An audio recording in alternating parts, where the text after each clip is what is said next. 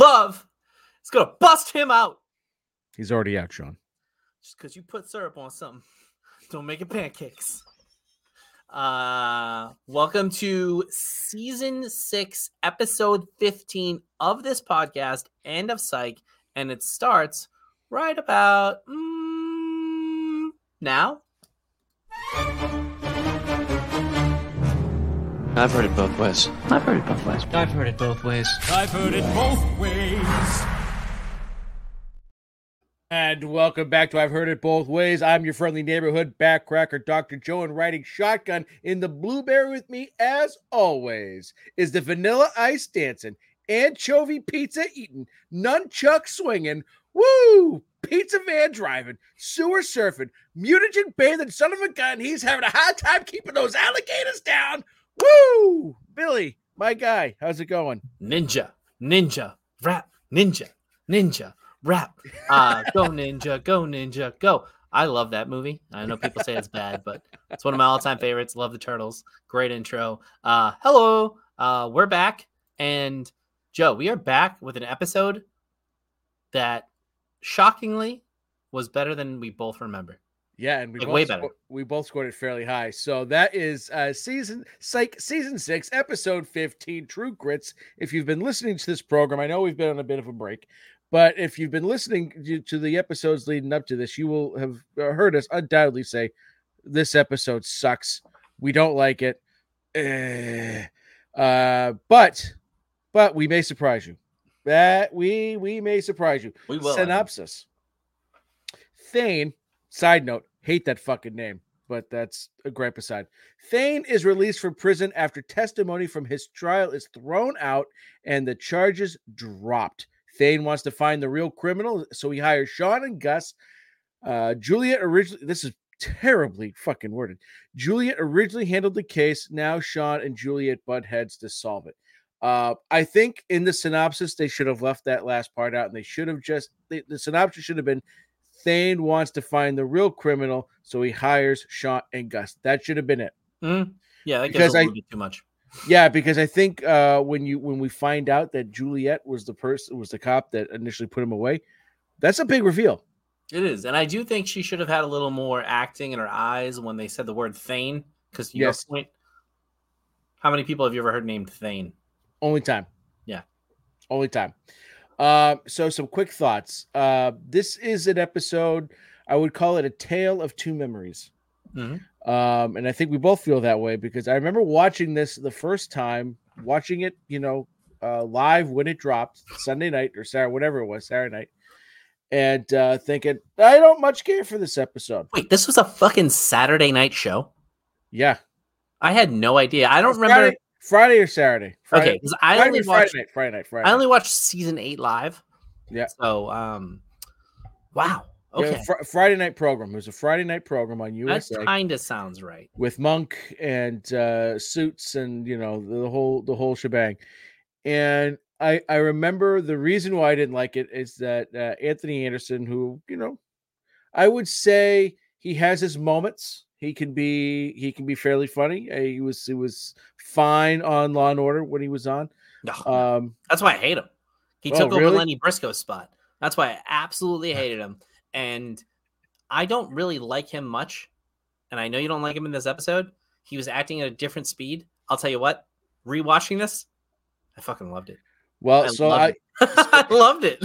So that's the next thing I was going to get at. So I Anthony Anderson to me is fine. He is the epitome of fine to me. Sometimes he makes me laugh, other times. So in this episode, I remember the first time through, did not do it for me, and it really kind of bugged the shit out of me. Upon rewatch, I will say there's moments that bugged me, and I really wanted to really shit on him this episode. But man, he has some moments that absolutely fucking kill me. So right. It's weird. It's the most bipolar acting performance on this show that we've seen, I think, period. Ever. Yeah. Yeah. So I want to dig into this for 1 sec here because we've had a lot of guest stars that chew the scenery. And he's definitely one of them. Lou Diamond Phillips was another one. But I feel like Lou Diamond Phillips blended, right? Yes. I felt like he fit what they were doing. I don't know what a lassie is, but he was very like palatable for the scenes he was in. It fit. Even when they had like Agent Tom Fong and the other guy who were a little bit over the top, they fit. Craig, he was a little bit over the top as well and didn't seem like he was in the same show at points, but for the most part, he fit. I think he played well with Shawn. Anthony Anderson is almost acting in a different type of comedy, but it's fucking hilarious. Like his like over the top, like he's so over the top in his delivery of sincere, like emotional lines, because we know he can act serious, and he's doing this like comedic serious performance, which upon rewatch, because I don't remember liking it the first time, upon rewatch I really enjoyed it. Yeah, the scene which we'll get to in a moment when he first hired Shawn and Gus, that was amazing. He fucking killed it. The thing about him and his performance in this episode is that he'll literally go 0 to 60 at the drop of a hat. Oh yeah, right. And sometimes it works. Sometimes I found it a little much. I say all this. I'm telling you guys. I think I rated this episode higher than Billy did. But like that's the thing. Like his highs are fucking they're fucking in the stratosphere, right? And his lows don't even come anywhere close to like being bottomed out. They're just like I find him mildly annoying at times. Yeah. But he has some one-liners. He has like some moments that just are absolutely brilliant. And in the first half of the episode, him, Shawn, and Gus are great together. And then something happened, right? And it fits with the story and all that. But there's just some things I found a little repetitive. And sometimes when he went to 0 to 60, he's like, oh, it just was a little okay. I didn't necessarily need that there. But man, the second scene of this episode in that psych office, all Hilarious. three of them is a tour de force performance. Mm-hmm. Absolutely. So let's see. We get a lot of great one-liners, which I completely forgot about. A lot of great references. Mm-hmm. And I thought that the best thing about this episode was the plot. And that's pretty strong because the comedy was at some of Psych's best. They had some hilarious bits in this. Hilarious. And I really loved the overall story. I thought it was well paced. I thought it was well thought out. I liked the Shawn Jules butting heads. Mm-hmm. Lassie and Henry. Great episode for those two. And I think this is definitely worth throwing back into the rewatch rotation. Oh, absolutely. And like in this one, like I always kind of forget where the line that I love from this one comes from because it's not an episode I watch a ton. I think the same happened with Let's Do Up Again. There was a line in there that I was like, holy shit, that's the line from that episode. Yeah. And you kind of forget, but they had a ton of really hilarious moments in this. Yeah. So director-writer Reginald Hudlin. He directed season 5, Fairy Tale, which you mentioned earlier with Craig. Craig and Truman. So these are the only 2 episodes that he's done. I think this is better than Fairy Tale yes. by a good margin. Yeah, why? And this was written by Steve Franks and Saladin K. Patterson. As we mentioned before, the special guest star in this is Anthony Anderson. And no flashback scene to kick off, William. No. Like they at this point they've only now used it to really set it up. When before it was a staple of the show that at a certain point got forced. So they've dialed that back, and I think we might get one. I don't know if we get one in Santa Barbara Town. Maybe I think we get a flashback scene, but it's involving Henry, not the boys. I don't think. Yeah, I think you're right. Right. And then I think we get a couple from here on out, just kind of sprinkled in. But for the most part, I think that plot device is kaputsk. So the episode just kind of gets right into it, and we're outside of a prison, and this is where we meet. I mean, we need to get into it, and we need to tell the people our process. Oh, fucking hey, Billy, we take a month off, and I forget fucking everything. Yeah, hit the sounders, baby. Usually starts with a holla and ends with a creamsicle. And then if there's time in between, Thundercats. Ho! And for our loyal listeners, I've been sick. Joe's been sick. I went to the Super Bowl, so it's been a bad time. But we got this episode. We got the banger that is the Santa Barbara Town, and then we'll have special guests for the end of year rewatch. But for now, we are in to one of the best parts of the show. That is the holla. Keep tonight. Keep tonight. You're red hot. We're red hot. We're red hot, baby. Speaking of Thundercats, friend of another podcast that I do, Declan Chalvey, he's writing a Thundercats comic. Mm-hmm. Excellent. All right. Anyways, so the episode begins outside the prisons where we meet Thane Woodson, and he is being released, as a synopsis tells you, due to faulty testimony that was discovered that initially locked him away. I believe there's something called the Innocence Project. There's a great line about that with Lassie later on in the episode. And so this is where we kind of get Thane in all his Thaneness. And so this scene right here is sort of like the epitome of the things that annoy me about him, which, is not to, diminish all the funny things that he does, but he starts the legal jargon, like the man in prison knows all the legal jargon, thinks he's a lawyer shtick, right? The only thing I didn't like about this is that he said he had a law degree, and he's like, no, I don't. Like, he doesn't. Like, that was like, just like, you don't need to do that. I did like the part like where he was like, I'm going to become a police officer. He's like, no, he's not. Then I'm going to find the people. Like, I did like that gimmick. I just didn't like the fact that he lied about being a lawyer. That seemed unnecessary, like detriment. Yeah, like that was just like, that was the stuff that just kind of bugged me a little, a bit.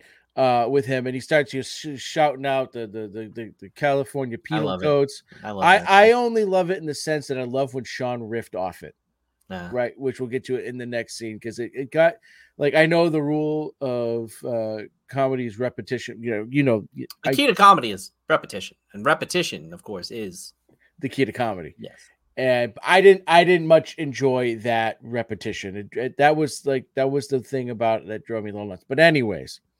So yeah, I fucking love that picture. That is the old man yelling at clouds picture. For those of you who aren't watching along, I put Doc on Grandpa Simpson when he yelled at a cloud. So with that said, he does have some tremendous one-liners. So we go right from that scene right to the psych office. Thane is sitting on the couch with his lawyer. He's talking to Shawn and Gus because he wants them to take up this case, because he wants to find the killer so that he can get restitution in the form of a large sum of money, $10,000. And Shawn $100,000. Oh, right. Yeah, a lot of words in that contract. There was that contract, and the guys don't want to do it at first. And he starts citing out this. This is what I did like though, where he goes. I did love this running gag though. He kept talking about prison like he was like a hardened criminal in there for like 2 years, 8 months, right? And every time it just like gets worse and worse. And they're like, dude, you were in there for like not even 3 years. Like, calm your tits, right?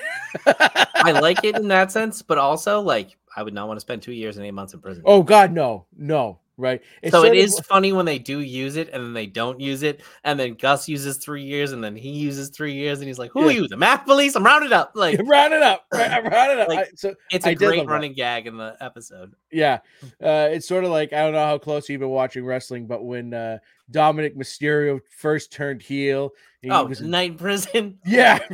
Right, great. Like I love it. And he was talking. To me, that's like, as Nessa would say, that is a license to print gold. It really like is. the short stay in prison equaling the hardened criminal. Yeah. Hilarious. This is like legit. You could be a hardened criminal in 2 years, 8 months, but the fact that it's 2 years, 8 months, and they keep hitting it, and it's like the girlfriend, I lost my youth. You're only 2 years older than you were. Right. Like all of that stuff kills. Yeah. Yeah, they nailed it. Like that stuff was on point. And I love this. He's like, I was in violation of California Penal Code 459 and 211. And then Shawn just goes, rubbed up against a woman in a subway. No, wait, that's 458. And Gus like, how do you fucking know that? Fucking great. So like that like when used right, I just thought it was used a little too much. But again, I'm shaking my fist, at the clouds. But this was all set up for Shawn and Gus to say, you know what, this is not our case, dog. Like, this is not for us. And then Thane just sort of goes into this whole thing about him and how his life's been ruined. He just wants to get his life back. And he fucking knocked it out of the park. And what was even better was Shawn and Gus's reaction. They start, Gus starts sympathy crying. Even Shawn gets on. He's like, he set his girl free like a hurricane. She got married quick. Yeah. And then he's like, I've never had a cause before. Shawn, don't go Spike Lee and do the right thing on me. And when he hums the trash barrel, oh my God. Like, that is one of the funniest moments in Psych. And then he goes, love, go bust him out. He's already out, Shawn. Yeah. And then I need to buy another shirt with this on there, but I bought a shirt at one point with this on there. Just because you put syrup on something, don't make it pancakes. And I thought that was like a fucking line from a Spike Lee movie. It's not. It's just a fucking line he made. Like, they made up. It's one of the it's one of those pearls of wisdom. Like, we interviewed this idiot at one of the events we went to for like a fantasy thing, and one of the dumbest people I've ever met. But he was like, I only look at what I can see. And like, he said it so profoundly that I was just like, I'm using this because he sounds like an idiot, and it sounds profound, but it's fucking not. But like, just because you put syrup on something, don't make it pancake. You can put syrup on a lot of things. Mostly breakfast food, but the fucking delivery, and then just goes, what? Like, it is one of the all-time great Psych lines, and the delivery after the bust out thing, and like I'd never had a cause, like that. Everything about this is so good. It's perfect. It's a perfect fucking scene. It's hilarious. Just delivered perfectly by each actor involved. And it's almost better because like we don't watch this. Like, I've watched certain episodes of Psych literally, some of them probably plus 50, 60, 70 times. Yeah. I've seen this maybe, as they would say on Psych, you can count them on one shop teacher's hand, right? Yeah. Like 4 or 5 times, maybe tops. And like, you forget that the line is in this episode. You'll be proud of Swag. And speaking of, I just saw this. Megan came home. When Megan goes to the grocery store, she doesn't buy the kind of snacks that I buy, and she legit came home with a bag of dried apples. Oh yeah. And Violet goes, "This is not a snack, Mom." Oh, what a champ! Yeah, she gets it. She gets it. She gets it long enough. It seeps in. It seeps into their subconscious. It's not a snack, Mom. I fucking died. So we go next scene. We get to the station, and I love this because Shawn and Gus they approach Juliet, and they're very proud. They are so proud of the case that they are undertaking. They've never had a cause before, and they're selling it to Jules, right? Like, we're basically civic heroes. We're freedom fighters now, and just their excitement is so great. And what I loved, and I wrote all of this down because, again, this is another scene that absolutely kills me. And what we get here is, as they're telling Jules, the music changes, and you get sort of this like, honky tonk, spaghetti Western music that's playing in the background. And it's the ping ponging back and forth. Yeah. Yeah. Okay. So I'm going to highlight, we're going to reenact something for the people here. Okay. I'm highlighting your scenes here. I got you. In the yellow, right? You might want to bold those so you can see them. I got it. Okay. You got it? Yeah. Okay.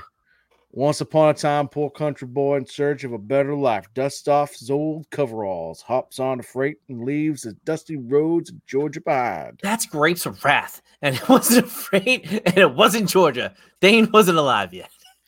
He had no formal education, but he did know 100 uses for a peanut.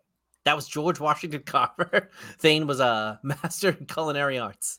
So he moved to Santa Barbara, and he bought a horse. That's true. And in no time, he got a job as head chef. And then his life took a tragic turn as the restaurant he worked at got robbed. He was in the wrong place at the wrong time. Got arrested, spent 3 long years in the big house. Not the clink. The best. That's there. The best. That's the whole line. Not the clink. Not the clink, right? Gus was amazing. Like Gus was really good. He really was. I went off the beaten path for my favorite character in this episode, but you could have given it to Shawn or Gus in this episode and given it to Gus just for the delivery of that. Not the line. clink. Not the clink. Oh, so good. And so this is what we were talking about a moment ago. And even though it happened, they give it away in the synopsis and it happens early on, I thought this was a great moment where Jules just sort of gives us a look and we find out she's the one that put Thane away. And what we should have gotten was during that beautiful, beautiful delivery there by Shawn and Gus is just look of dread on Juliet's face. Something in the eyes. Like a little bit of like turned face when you heard Thane, because like you know, and like the story is obviously very relatable. So I would have liked a little bit there, but that's just very nitpicky. I did like her reaction post story, and then the awkward moment of Jules and Shawn standing there was great. And then Gus, as you said, taking off, like because it's a one shot and it plays out completely of him getting in the car, slamming the door shut, pulling away, skidding away, and then peeling down the street. Like that kind of bit will always be hysterical. I mean, it goes all the way back to season 1 and season 2 with one of them taking off, mostly Gus taking off. And then the look on Shawn's face, he's just sort of standing there awkwardly with Jules like, did that just happen? Real quick too, like the not the clink is the same, like similar delivery when he is Suggs and like he gets fired and he's like, not my job, not my job. Like he is like he has such a knack for like that specific kind of acting. It's fucking so good. Not my job. Like it's like I don't know how you describe it. It's like it's like overacting on purpose in the scene where it makes sense. Yeah. Like and he does it in such a way where it's perfect. I have to, if for some reason I ever get fired or let go of my job. Not my job. Not my job. Not my job. Gotta do it. Right? What do you have to lose at that point? So at this moment, not only do we find out that key piece of information, but it sets up a really great sort of butting of heads from Shawn and Jules for the rest of the episode. And Jules is convinced she put the right man away. And Shawn's like, no, you got it wrong. The Innocence Project is telling you that you got it wrong. And this is where Lassie's great in this episode because he just acts as like a perpetual thorn, just needling both Shawn, but especially Jules. And he loves twisting the knife between the two. You two gonna break over this? Right. And so Shawn kept throwing this Innocent Project thing back in Jules' face. And I love this from Lassie where he goes, all criminals say they're innocent or they were framed or stop choking me. Right. And it's so subtle. It's brilliant. Absolutely brilliant. Not good in like the post certain right like day and age, but I at the time it was funny and obviously it's dramatized. But yes, we don't condone this, but it was just the way he says it, the way he delivered for the type of like comedy it was very good. And also like in today's day and age where like you know people are shooting at acorns.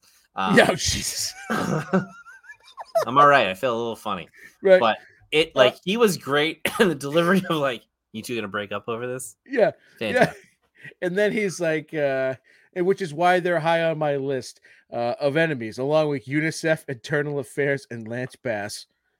Don't ask, right? Just like I love his continuing beef with Internal Affairs because there's nothing that makes more sense in this world than those two hating each other. And I gotta say, I wrote a little note here. Shawn's being a bit of a pud. He's, you know, like towards Jules, you know, with the whole, well, the Innocence Project, you know, I'm right, you're wrong. Like, I get the, I get it. But like, I'm just saying, like, I won't call you on that. We don't see Shawn act like that towards Jules all that often. No. So, and I love this. So Shawn leaves, and then Lassie looks at Jules. He says, so when things end poorly with Spencer, Marla and I have met the perfect person for you. And Jules, this was great. She hesitates for just a moment and says, that means that person is in prison and is a woman. What part of that is a problem for you? Hilarious. Like, fantastic. Fantastic. Tremendous. Where do we go Also, from? when he's like, I used to date somebody on the force. You forget it can get hairy. Now that I date an incarcerated civilian, couldn't be better. Right.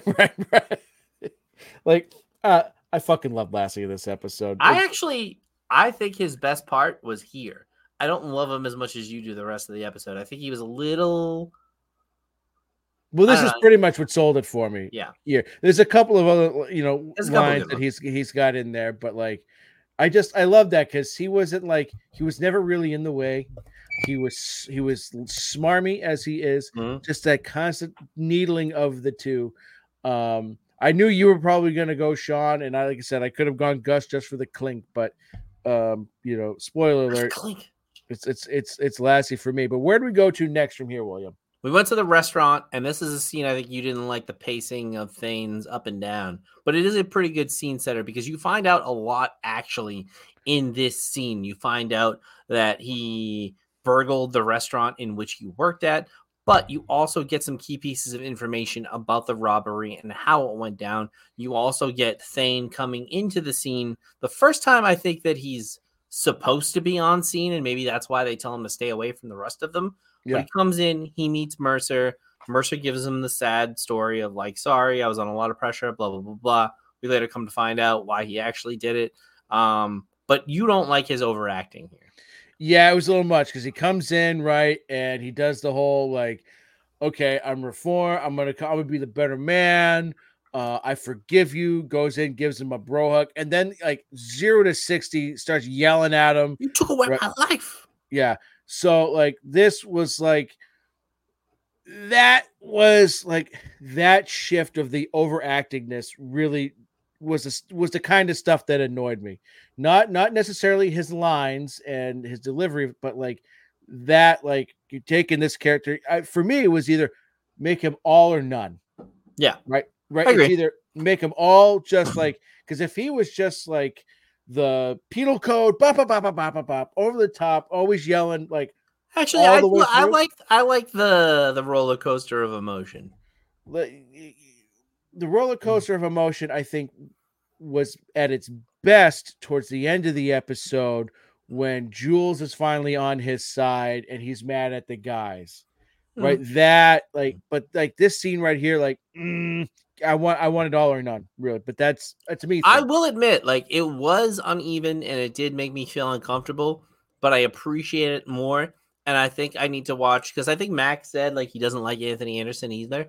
Yeah. And I think we're just I'm not saying he's ahead of his time or anything like that, but I think we're underestimating his form of comedy because I think it's different than what we're used to. Yeah. And I definitely think he felt to me, he felt like he was acting in a different episode. Yeah. But sometimes that works. And I think for me, this worked. Second time around, because I'm with you. I remember watching this and I would only watch it on my full rewatches of Psych. A lot of the times I throw on 6-7 episodes of what I know I'm gonna like, and this is never one of them. Right. So I think I underestimated the performance he had. Yeah, and like I said, there's moments where it works brilliantly. Yeah, and there's 100%. Some moments where, and this for me was one of them where it didn't work. But what we also get here too, right, is that we get the chef looks at Thane and said, "Well, that's the guy that did it," right? Mm-hmm. And then he sort of is describing, the scene as he recalls, and there's some bits of information that Shawn goes, "Wait a second, that sounds familiar." There was a recent robbery at a Stop and Gulp with the same MO. And counting backwards, right? Or saying the alphabet backwards or something. Right. And so what's interesting here is that, how, and they don't really bring this up, but how can it be Thane? If it's the same MO. He was in the clink, right? Clink. So that right there, should have given Jules and Lassie some pause, but maybe they weren't on that. True. That's just never let the truth get in the way of a good story, right? Felger. But I like that, right? Mm-hmm. And that's a great little detail. Yeah. And so now they go to the convenience store and they talk to the clerk. And this was great where the clerk's the kid's like, that's him. That's him. It's like, well, it couldn't have been him. He was in the clink. But same thing. We find out zip ties were used. We get some more evidence here where we find out that some recent construction was done and that they won't be able to recoup any insurance money because the back security cameras weren't working. So now we're starting to get some like really good like clues here. Like, because I feel like we haven't had a lot of good clues lately in a lot of these recent episodes. And that's one of the things I love about Psych is, the clue phase. You want to shoot your clue juice everywhere. Yeah, that's right. You want a big raging clue. That's right. And this is what I did love. So we get, again, Thane overacting, yelling at the clerk. And was it Shawn that said this? Or it might have been Gus. He goes, why don't you ice cube it down a notch? That was Shawn, yeah. Or 5. I'm like, yes. And that's a great line. And I'm glad they acknowledged it. Because sometimes they like in a movie like The Meg, like they just speak to everything to try to undercut its like obvious play at it. Like literally they had a black guy in the movie who couldn't swim and they just spoke to it to kind of like be able to joke about it and also be like, this is too obvious. Like one of those things, or like somebody's hair, they're like they speak to it in the movie so it's like less like obvious, or like they acknowledge it. So like, the what is it, like the self-defecation like helps you like endear yourself to your audience. So like him acknowledging like his over the topness I think helps to undercut his overacting, which I don't think it's like overacting where like it doesn't, like the director was like, fuck this guy. I think the director was like, this isn't what I wanted, but it's working, or something to that effect. Yeah, and it was a great line by Shawn, and I loved it. And then what I loved too was Thane's reaction to Shawn using his finger to eyebrow device. He goes, how'd you do that, man? You get kicked in the head? You got Creole in your blood? Like the way he comes to his face and like puts his hands up there. And then I love is like, no, much like Lady Gaga, I was born this way. And while I don't have a meat dress, I do have a tie made entirely of beef jerky. And then he's like, you don't want to tell me the truth, Shawn. Don't tell me the truth. No, it's true. And then Gus is like, yeah. And he's like, beef jerky? He's like, yeah. Yeah, it's true. But like, you got Creole in your blood? Like the way he delivers that, like that's like his best delivery of the whole movie. Yeah, because it's toned down, it's subtle, but you're like, you got Creole in your blood. And then Shawn gets a call from Henry, who is very integral in this episode. He tells Shawn that there was a jewelry store robbery with the same MO, specifically with the zip ties as the common theme. So now we head over to the jewelry store, and Jules' first words to Shawn here was, can we move dinner from 7 to 8? Thane's guilty, right? And now, 1, 2, 3, eyes on me. And this Shawn goes into, and he sees all the telltale signs. He sees that there's a missing power cable to the security cameras, and it looks like they had some recent construction done. When he asks the store manager, she says, yes, we did have some construction done. And now we have something linking all 3 things, one of which took place 3 years ago, 2 years and 8 months ago. But 2 most recent ones. So we have a pattern here. So where do they go? They start thinking, okay, well, it's got to be maybe who'd you guys hire for construction, right? Maybe there's our guy there. And again, Thane walks in, store clerk points to Thane and says, that's the guy who did it. And Lassie tells him to scram. And then Thane again cites some penal code, blah, blah, blah, blah, blah. I'm here as long as I do not wander aimlessly. I'm here to holler at my boy, Shawn. Holla.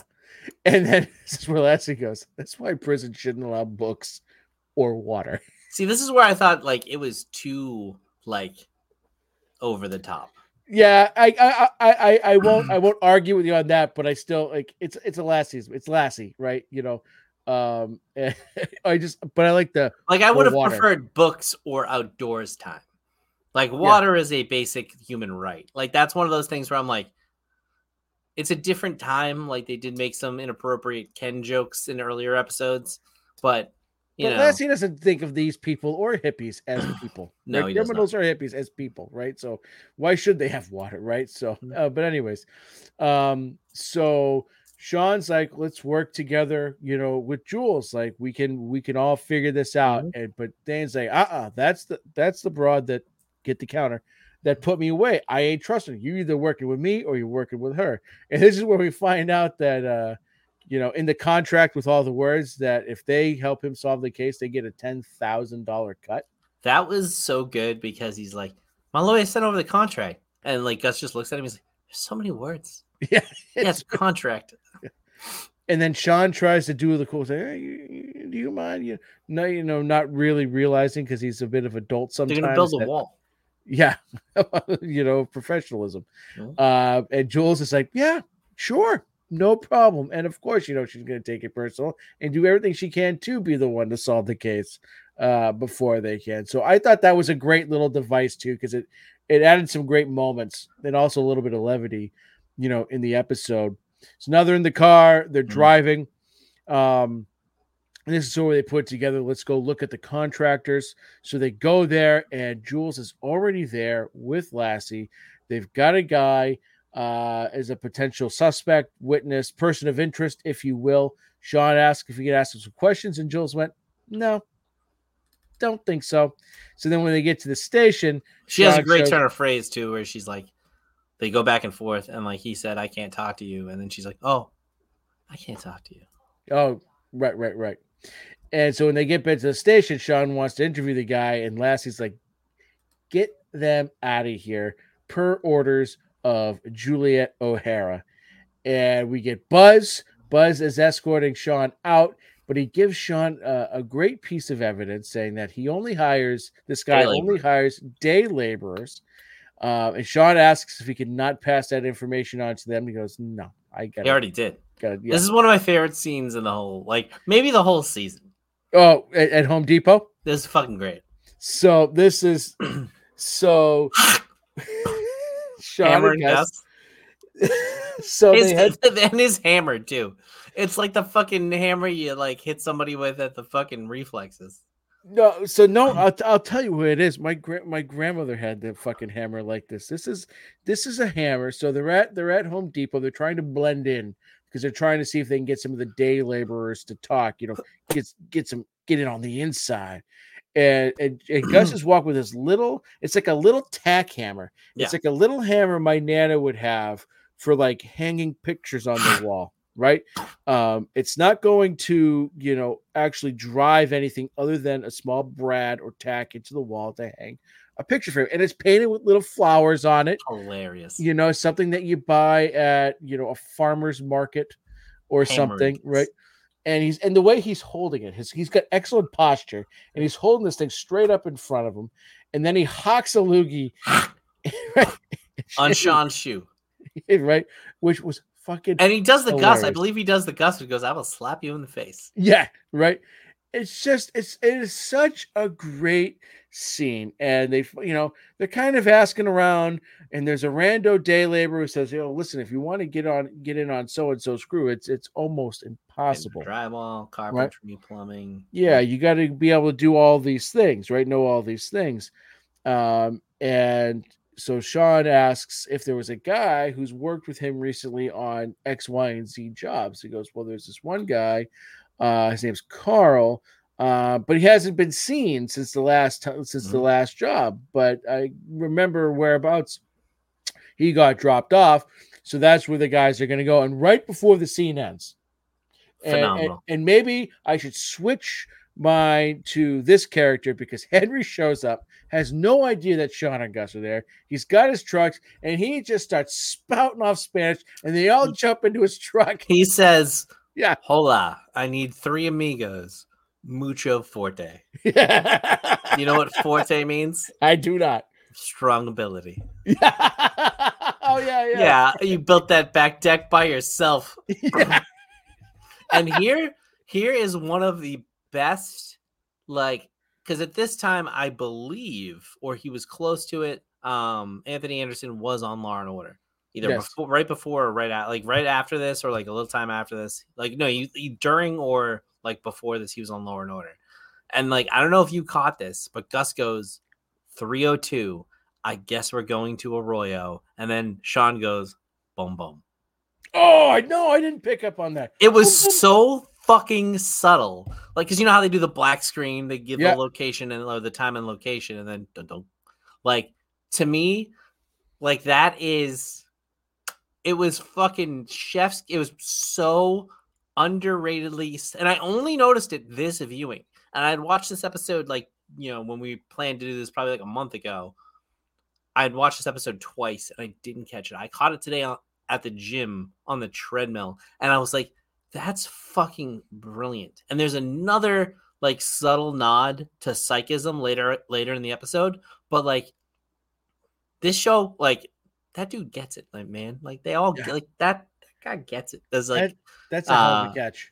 Like it's so subtle too, because it's just like, well, it's 3:02. I guess we're going to Arroyo. Boom, boom. Bum. Yeah. Fucking beautiful. I have to rewatch the episode just for that now, just to pick up on that, because that is a great catch. Like around 22:16 ish. Okay, I will keep my peepers popped. So they head to the area of where they think Carl's house could be. Also, fucking, he's like, I rode my bike, I took the bus. Like he's just showing up, and then at this one he's like, thanks for taking me here. Well, you hid in the back of our car. Well, you left your keys hid in plain sight in the back of your desk drawer. Yeah, right. Like rule of threes. Like I loved it. Yeah. That was a good little bit in there. So they start talking out loud. There's a guy on a porch. He says, "Oh, I know Carl. Carl's my son." So he starts, talking to the guys about his knucklehead son and how he kicked him out of the house. And it turns out that it was Carl who, was at those jobs. And so Gus takes a fucking picture of him, and he kind of sort of like, I could see how like some of these people would be like, he's got a big head. He like, I got a big head, but look how big his head is. Yeah, he got 3 chins. I got 1. Like the way he went back and forth. Something about the hair, right? The hairstyle, right? It was great, but it was close enough. You could think that maybe at night or right, they resembled each other. I gotta find that actor, because that guy's gotta be like he has to be a Days of Our Life actor, right? Probably, yeah, something like that. Right, it's Stoney Jackson. Nope, I'm lying. Yeah, but hang on, Fred Dozier. It's listed as Stoney Jackson. Is that just a joke? I have no idea. Huh? No, I think it is him. Is it? Looks like Billy Widow. TV's own Billy Delaney is on it. He's on the case. I gotta look up his actual name. No, I gotta like Google him, because like the picture they have of him is not like him. It's yeah. But anyways. Oh shit! It is Stoney Jackson. Oh, well, there you go. Because like that's in the I think the Lassie's sister episode where he's like, I'd want to be played by Stoney Jackson because it's odd. which is something the Psych would totally do, right? Like just take an obscure reference, find the actor, and get him into an episode somehow. I felt like he would have definitely been in, like he's been in a million things, like Family Matters, Dragnet. Holy shit, this guy goes back. Yeah, the fucking 70s. Been around. He was in the Mod Squad. Oh Jesus Christ! MASH. MASH. Yeah, he's been around. That's a good career. That's a good. Doesn't he look career. Like a? He's like so handsome. He looks like a what do they call, like a soap opera actor? Yeah, right. It definitely like one of those you can place it, but you just don't know exactly where from because they've kind of been and everything. Sorry, I went on a Stoney Jackson tear. It's okay. When don't we go on a Stoney Jackson tear? So after we kind of get all that information, right, Gus gets a picture of Carl so that he can kind of like show like, hey, this could be the guy here. They go to the restaurant. They went to the restaurant because they wanted to show Mercer. It's like, hey, is this the guy that you could this be the guy that you saw? And they get there and it looks like something is awry, something is afoot. And I love this because they kind of know. They get into the kitchen there and they're like, shit, we're gonna open this up. It's gonna be a dead guy. And they do the rock, paper, scissors, see who has to open it. And Shawn loses. He pulls it open and out falls the chef. He did. And so this is not looking good because back at the station, they get the security footage. And what do they see? Thane running away. But this could be interpreted a couple of different ways. One, you could interpret it as his guilt. He killed a guy and now he's running.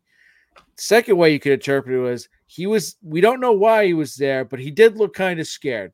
Like he didn't look like a guy. No, he didn't look like he just committed a murder. Exactly. But it doesn't look great for him. And this gives Shawn and Gus enough doubt, enough suspicion that they're starting to maybe doubt Thane's innocence. And they kind of confront him about it because he's, in the station cell and he's not happy. He ain't having it. But Jules quickly is able to prove that Thane is innocent because another eyewitness saw someone else entering the restaurant just before Thane. Yeah, which was not actually Carl. Right. Well, don't fucking ruin the reveal, Billy. Dude, we're doing a show that's like at this point 15 years old. It's new to someone, William. No, it's not. Like they probably watched the episode. Like you watched the episode in preparation.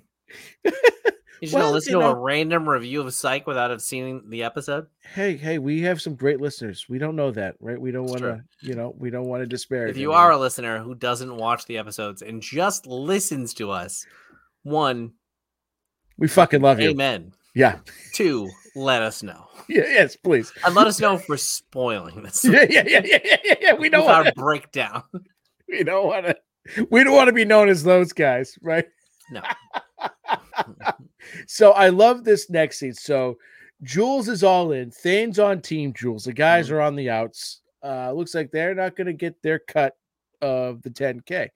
And so they're at Henry's. And we haven't had one of these scenes in a long time where Shawn is sort of talking to Henry for advice, what to do. And we get wise old Papa Bear here where he tells Shawn, love lasts, money doesn't. And Shawn tells him, well, yeah, but 10 G's is a lot of money. And then Henry goes, he's like, screw what I just said. Go buy Juliet a brooch and make up with me. Right. That is such an old man thing to say. Right. A brooch. I'm not even like, it's like a big pin, right? It's something like Pat would wear if he was like, yeah, a brooch is something it's like a big pin. it's a big pin that it's almost like a bolo tie without the strings. Like they put it on like a neckerchief. Yeah, they'd have it right up around here and almost kind of keep like the top button. Yeah. Not a bolo tie, but almost like a tie clip, right? Yes, okay. Right. But right up anyway. So maybe a bolo for the neckerchief. Yeah, right. Because when I'm gonna look up brooches right now. It's a big pin, right? It's a big oversized pin. But I said bolo tie in the sense that like that's where it would sit, on the upper part of the sternum there. Like, for a woman, it would help kind of keep maybe the top of their shirt, buttoned, or maybe they wear it somewhere on the lapel. Who knows? But brooch. Do you want a Louis Vuitton one for like $40,000 or a Gucci one for like $800? I'm going to Chinatown tomorrow. I could probably grab one for $10. Holy shit. Brooches ain't cheap. Brooches are old-timey jewelry fact. Yeah. It's old money, right? You gotta, Yeah, you need like fucking brooches, Fabergé eggs. Jesus. Know what you need to do, Billy? In your gift baskets, throw a brooch in there. Oh, dude, by the way, we missed this. When Henry calls Shawn about the crime, and he's like, another robbery happened, and guess what he was tied up in? And he goes, I don't know, some bureaucratic red tape, maybe some red vines. I lost my fucking mind. That was great. Like, if I ever get to pull out, what do you know what he was tied up with? And I get to break out, I don't know, some bureaucratic red tape.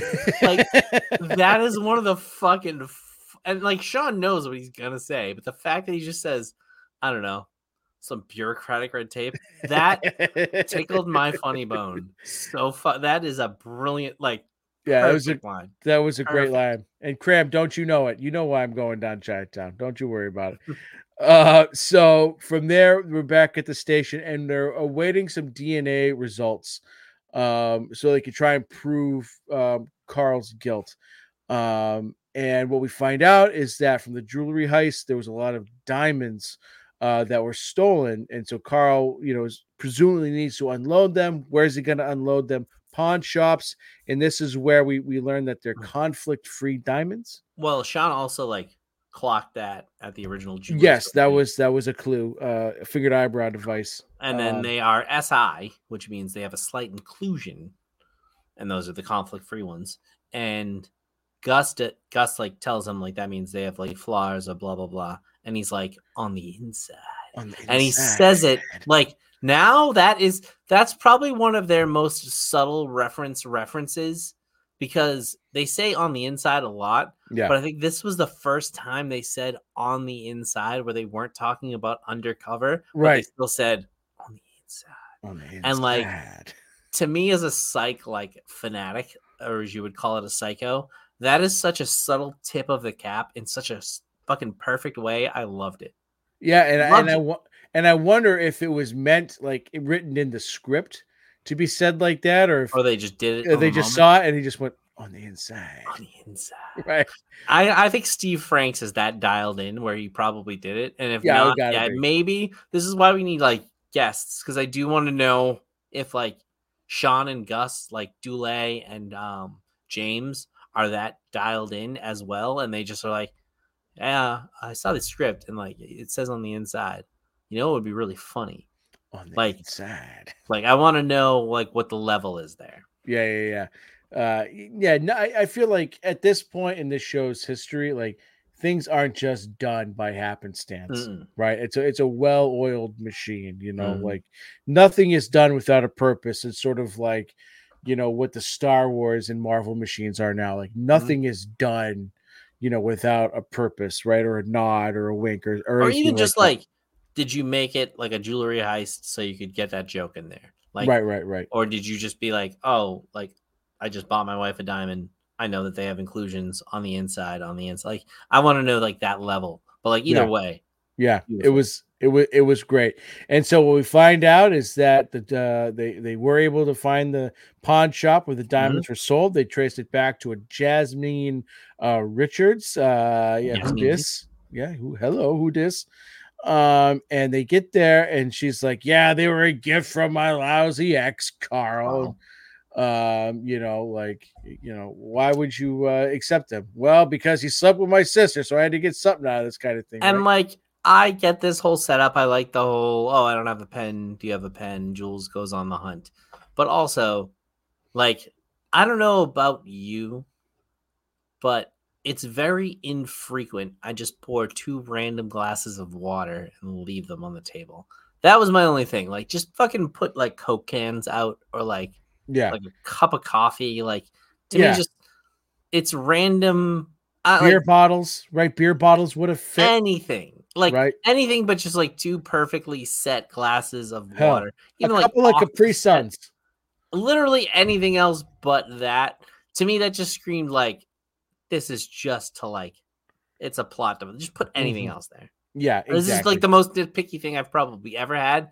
But every time I saw that when I watched this episode, I'm like, no. Yeah. No one's using juice glasses. Right. Have a couple of two chairs untucked, like anything else. Like that was just like the most obvious of obvious things. Yeah. Right. Anything. I was gonna say something lewd, but I held back. So, you know, she's, you know, obviously she's not alone, right? As you just said, Lassie's doing a classic stall tactic while Jules can go find, and she sees him at stalling as Carl's about to jump out of a window. And then they got their guy, right? So they're in the car, they're taking him back to the station when bang, they get fucking trucked. And I will say, in a lot of these instances, the acting of like, I can't get out of the car, like this, I thought was very well executed. Like it felt real in the moment. The fact that like both of the doors wouldn't open or whatever, but like a lot of the times, even like in Criminal Minds, take a drink. There's an episode where like they get smashed in a car or like the car gets like taken out or whatever. And like that's like network TV is a little bigger budget. And I feel like that acting was lamer. Like I thought this like felt good.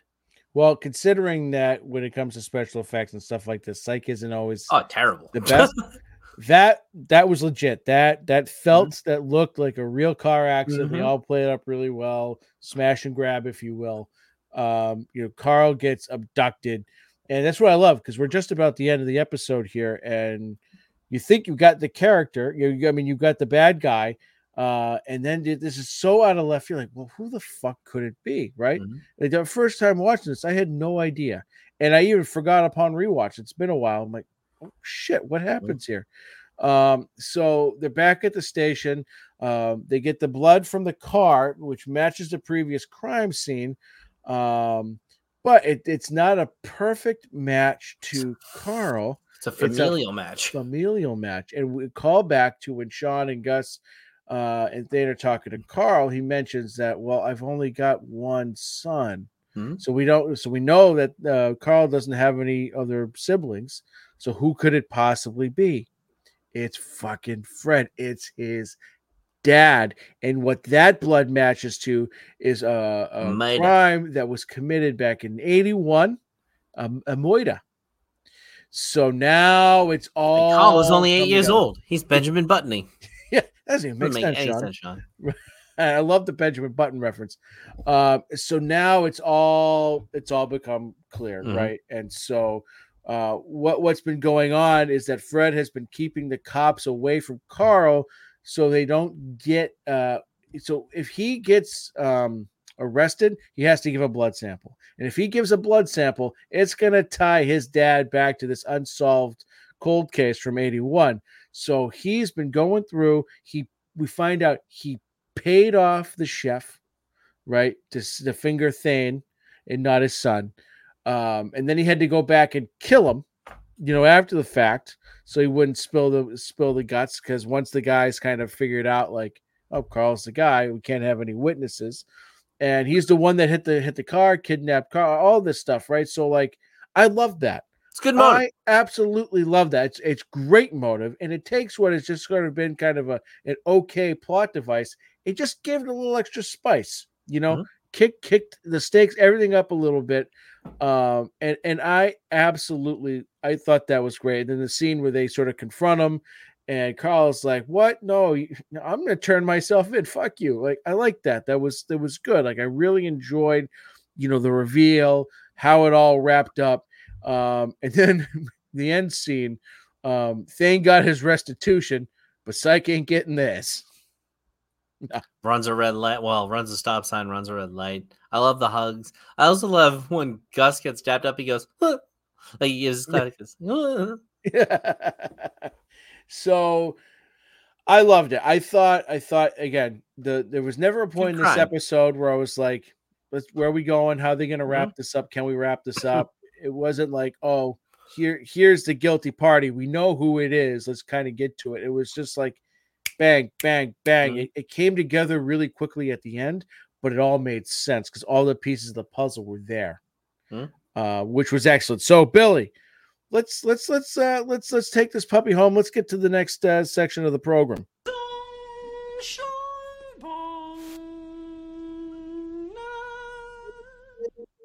Thundercats, ho! Most memorable moments. There was a few, but the ones that really stuck out to me was the initial scene at the office. Oh my God. The station where Shawn and Gus tell Jules about the case they just took on, and then Home Depot. Mucho forte. Yeah. That Home Depot scene with Gus and the hammer, and then Henry showing up and hiring the day labor. Hammer and Gus. It was just so fucking good. But then the crying scene, Shawn and Gus sort of like decided to take all of it. Was so just good. Because you put syrup on something, don't make it pancakes. And one of my best friends in the world, I said that randomly one time, and he thought it was hilarious. And I was just like, people would love this show. We gotta need it. I think Monk's on Netflix now. Yeah, and so is it Royal Pains. Royal Pain, like I will start a Kickstarter. I will put a lot of my own money to put this show on fucking Netflix to have nothing to do with us, just to bring people Psych. I think once it does, it's going to take off like Suits did. Like, it is, I wouldn't say it's tough to get through the early parts, but it's definitely not at the level it is in like mid-season, late 2 to 3, as it is in the early parts. But even like the first episode's good. It's like a great. movie, but It's it's a good. great binge watching show, right? Oh my, And absolutely. I think it would do well. Least favorite moments. I've already sort of talked about it. Like, it's not that like it wasn't like enough Thane. to make me dislike him. But there were some times where it's like a little I love eye it. rolling a little bit. I love But I would say overall his performance was good and made me laugh. Favorite character, I'm changing it to Henry. It was Lassie. I'm changing it to Henry just Mucho Forte. because of the Home Depot scene, because of the screw it, buy her a brooch, go make up to Thane, right? He was great. Henry was great. But you could have easily given it to Shawn or Gus. I They were gave both it to excellent. Shawn. I thought he was brilliant. I thought a lot of his line deliveries were really good. I thought Thane was really good at points. Like, again, if we're ranking all-time guest stars, he's very low on the list.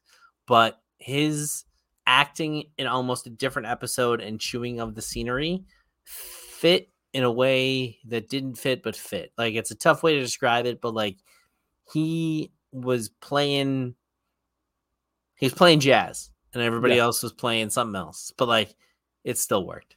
Yeah, it was.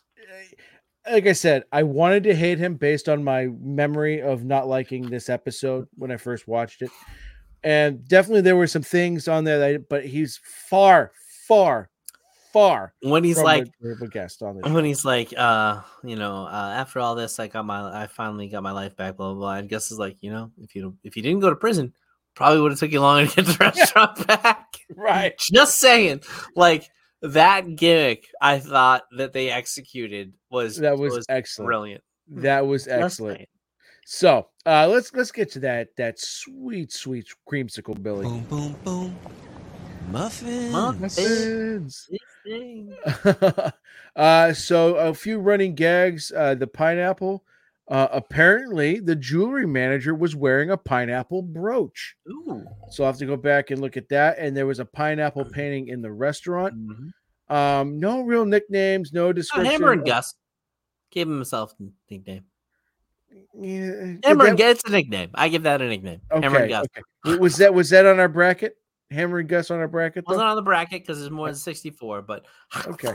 All right. I'll give it to you. Henry, father of Dick of the Year moment. The advice about love and money was great. Gave guys some key info at times, but Home Depot, baby. That was just him speaking Spanish to the day laborers and having them hop in the back of his truck was just hysterical. Hilarious. And then a shit ton of references. I mean, we get Spike Lee and Do the Right Thing, Hurricane Carter, the second. You know what? Hurricane Carter might come up later. Yeah. I watch a lot of the 7-8 seasons.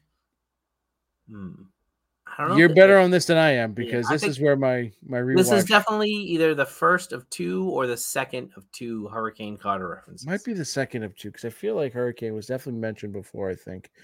But we get Grapes of Wrath, George Washington Carver, UNICEF, Lance Bass, Lady Gaga, The Blind Side, right? Yeah. Monopoly. Michael Orr? Yeah, Michael Orr.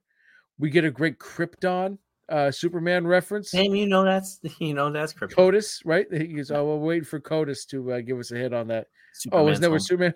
That's Krypton, and you know it. And then Benjamin Button. So Billy, rating pineapples. How many did you give it? 6.6. Could probably bump it up a little, but I don't think overall it has the yucks of like even out topsy turvy, which I think we gave 8s. But like, it's not like I'll go back and watch it now more often than not, but it's still not an all-timer. It's a well executed episode. Absolutely. And I was sort of wrestling between 6.6 and 6.8. I gave it 6.8. I think maybe we could probably settle 6.7. Perfect. I think that is the perfect score. I think is a great score there. Because it's not quite a 7, even though it's got some great yucks and some great memorable moments, but like not quite there. Although the fucking just because you put like I bought a t-shirt based on this episode. We should make t-shirts. We should add our Psych shirts that say just because you put syrup on, don't make a pancake. Don't make a pancake. And I'll buy one for Swaggins. So cool what, son? Come on, son. Get that out of here with that bowl. Come on. What do we got coming up next week, William? We got a couple of also the I love when Gus does just it's so simply just like as his reaction, he just does the bite, like the biting of his lip. Hilarious. We have the season 6 finale. We are finally out of the Yang trilogy. Not a good thing, not a bad thing. It's just a thing. Santa Barbara Town. Yeah. Excellent season finale. I remember watching this one live, and this was before, I recorded these episodes on my TiVo, right? I watched this one a ton. I couldn't wait. Like, I was dying for the next season to start so that we could get part 2, because I don't think Psych's ever done that, where they've ended with one episode and then started right.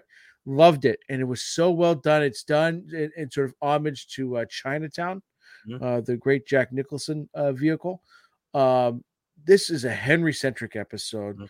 This is, I think, brilliantly written, brilliantly acted. Everything about Shawn it. goes nuts. Yeah. This is a really great fucking episode, and I can't wait to talk about it. Some higher production, like Psych, breaking stuff and like extra sizzle to the finger to eyebrow device. Yeah, this is a really excellent episode. Like a really excellent, like Psych has from the beginning just giving you great season finales, and this one is right up there at the top. So, with that said, William, welcome back. We are back at it, baby. I'm happy to be here. Where can the people find us? Anywhere they would like. I'm struggling towards the end here. It's the first time I've talked for like an hour straight in months. Oh, jeez. Facebook is where you can find all of the podcasts, including us, TLDR, your other podcast, Change My Mind, your co-host, other podcast, PCP. Scream's got to be doing another movie soon. And then also the leaders of the DSG, the Dork Shared Universe, Dork, of course, and Mac and Goo. And I absolutely destroyed some moron on Twitter. Yeah, you did. A comment that I made on a Dork post where I literally laid this guy to waste. It was probably my clearest victory in the history of my life. So Billy loves a good Twitter victory, and we're all happy for it. Because I got time.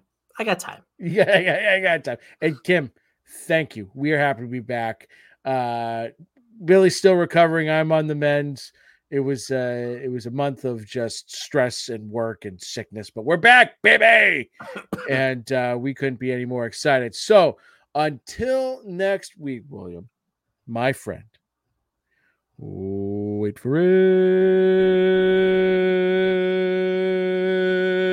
Leroy Jenkins. Frank says hi. Suck it, Davey.